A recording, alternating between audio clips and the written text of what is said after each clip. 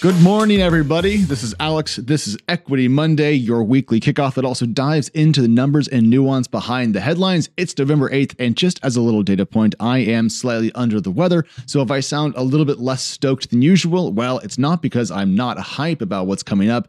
It's that I feel a little bit snivelly. So that's why. Anyways, the good news is there is plenty of technology news to get hype about. But first, some market updates. Asian stocks and European stocks mixed this morning. Not quite a lot of news out of there. And of course, the American exchange, as I talked to you, is not yet open, but things also look pretty tame here. So looking to cryptos then, anything fun to see? Well, Bitcoin and Ethereum are up. Other cryptos are down a little bit, but just not the volatility we tend to see on a Monday morning. Sorry to be so boring. The good news is looking forward, there is quite a lot that could spike some numbers up and down. We should see this week earnings from PayPal, DoorDash, Unity, Toast, Affirm, Roblox, and others. If my notes are holding up, of course. That's a lot of data about tech performance in a host of areas, including fintech, delivery, gaming, food tech, BNPL, etc. Those results will, of course, drive volatility on their own as we learn how companies performed in Q3. And with that, let's talk some big news.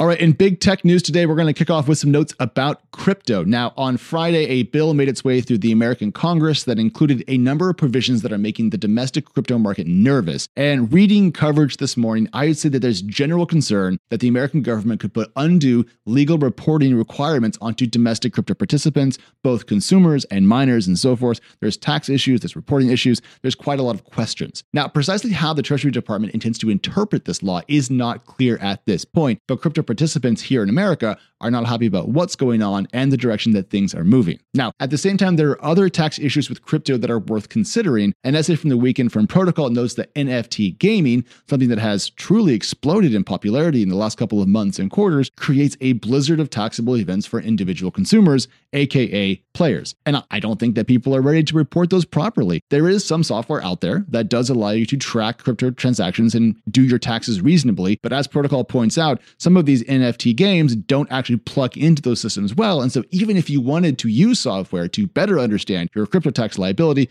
in some cases you kind of can't. And that's not great for consumers because these games are aimed at the folks, I don't think everyone playing Axie Infinity is a hedge fund. I hope not, at least. That would be kind of ridiculous use of hedge fund time. But I mean, these regular folks are going to have some issues that are coming up, and I don't think we're ready to support them to prevent them from getting in trouble with the government. Not very good. Next up, we have news from SoftBank. SoftBank, of course, the Japanese telco and conglomerate and investing powerhouse that has put together not just one vision fund, but two. However, in this case, it is the Vision Fund 1 that is making headlines because of the decline in value of some of its most lucrative investments, which dragged down SoftBank's aggregate performance in its most recent set of numbers. What are we talking about here? Well, you've heard of Coupang and you've heard of Didi. Coupang, of course, is the South Korean e-commerce company, and Didi, of course, is the Chinese ride-hailing giant, and they both have seen their values decline, which has generated quite a sticky situation for the SoftBank company. I believe that Masayoshi Son said that they're in a blizzard these days, which is not good. He loves an analogy, and I love his analogies. Blizzard, a little pedestrian for SoftBank, but we'll take it. Now, looking at the overall results, and I'm going to just share this in yen, okay, because it just makes more sense that way. But essentially, the SoftBank Vision Fund 1 recorded an unrealized loss on valuation that was on a net basis worth 1.4 trillion yen. And this was due to basically 1.9 trillion yen in declines from 13 recorded portfolio companies. And inside of that, there was 1.2 trillion yen worth of losses regarding Coupang and 321 billion yen worth of losses from Didi. Now, there were some positive gains on investments as well. And so that means that the number kind of shook out to 1.4 trillion yen in losses. Okay, why does that matter? Well, it's kind of interesting, frankly, because we've seen regulations in China shake things up. And we've seen Didi go public in the US, and we've seen lots of things go on. But what has happened is this. Investors in the Middle East gave a Japanese telecom conglomerate and investing company lots of money for the Vision Fund 1, which was then invested into a Chinese company called Didi, which then absorbed a big chunk of an American company called Uber that SoftBank also invested in. And then Didi went public in the US, raising money from other investors in the United States. And then the Chinese government introduced new regulations, cracked down on Didi, and it has since kind of torpedoed its value. Now, this works backwards now through the chain because the value of Didi's stock went down, devaluing the company rather sharply. And that means that SoftBank took a big loss, which means that the value of its Vision Fund returns has gone down, which means that lots of folks in the Middle East lost money. So essentially, because Didi went public and got the ire, if you will, of the Chinese Communist Party, some folks in the Middle East now have less money. And because SoftBank had poor results, it's going to do a massive share buyback. So that is the global economy in a nutshell. It's a little bit tricky, but in essence, after a couple of better quarters, the Vision Fund 1 is back in the penalty box for poor results. All right. And then finally, Elon Musk, he made news over the weekend, as always, it appears, not only for tweeting this weekend an infantile joke at a sitting U.S. senator. That happened. I had to go check that those tweets were real. They were. All right. Fair enough. But also for polling his Twitter audience about whether he should sell a big chunk of Tesla stock. This would generate a taxable event, and that was kind of the context of the note. Now, naturally, if Elon just wanted to diversify his personal wealth and sell some Tesla stock, which is at or near all-time highs, and I don't know, own some cash, sure, why not? Not a big deal. Everyone diversifies. But by making it into a Twitter poll, he attracted all sorts of commentary. I voted, even though I'm not an individual owner of Tesla stock, though I'm sure I own some of it in an index fund somewhere. But I don't own Tesla. I'm not a shareholder, so I couldn't normally vote in what the company does. But because of Twitter and Elon being very much an online person like the rest of us, I got to weigh in. I voted yes. And we'll see what happens. But not everyone was stoked about this. The Journal had an editorial out kind of mocking Elon for his hijinks, but I don't think Elon cares.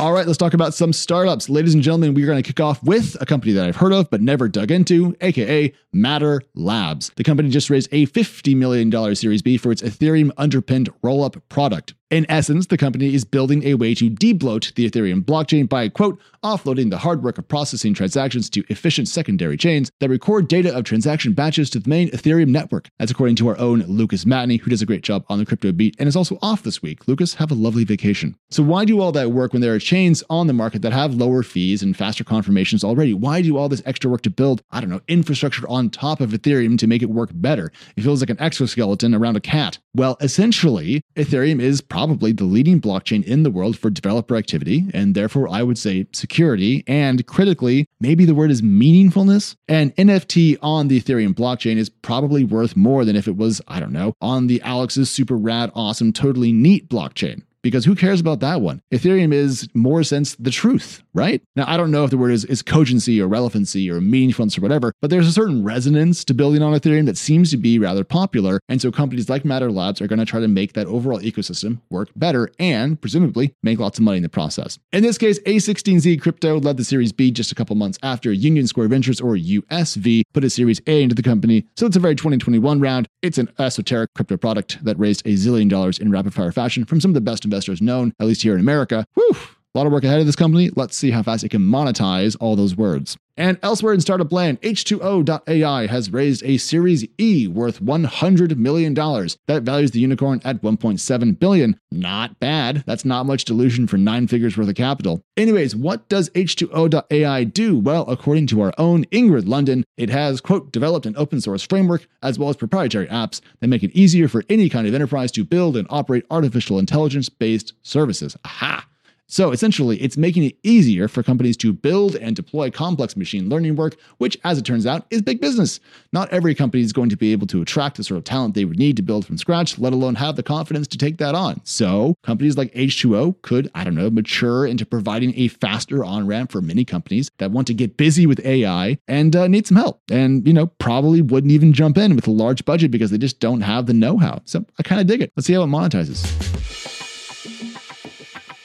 Closing out this morning, we are going to go up a couple levels and talk about some major American tech companies. So kind of the opposite of startups, if you will. But what we're going to talk about does very much involve startups. So roll with me. Over the weekend, there was a conversation in tech circles concerning a piece written by Sarah Gooding on the WP Tavern site. WP Tavern is kind of a WordPress news service, if you will, discussing Google's AMP product and an antitrust suit against the company that has a number of allegations about AMP that are, terrifying might be the right word. In essence, Google points out that the complaint alleges that, quote, Google throttles the load time of non-AMP ads by giving them artificial 1-second delays in order to give Google AMP a nice comparative boost, end quote. That's from the complaint as quoted by Gooding. Now, there's a lot to this matter, but essentially it all makes Google look like a huge company bending the market in its own favor so that it could reap unearned benefits at the cost of its competitors. Now, this, Gooding notes, undercuts publisher trust in Google, which maybe you might want to say was low to begin with, but it's another kind of obviation of the previously warmer relationship between the largest American tech companies and their communities. Just to throw some examples into the mix here, Apple has seen developer goodwill fall as it demands a 30% rake, if you will, or cut or VIG of App Store revenues. Google has seen publisher trust decline, as we just mentioned. Facebook has been in hot water with advertisers and publishers and privacy advocates and governments around the world forever. And Amazon is in a different sort of trouble for allegedly copying marketplace partner products, perhaps even using data that it promised it wouldn't. We're seeing the vaunted values of big tech companies in America run up against their need for continued growth. It's kind of an uglier, more bare-knuckle chapter of tech, and one I think that should create many places for startups to attack these huge companies as they are willing to trade trust for near-term EPS.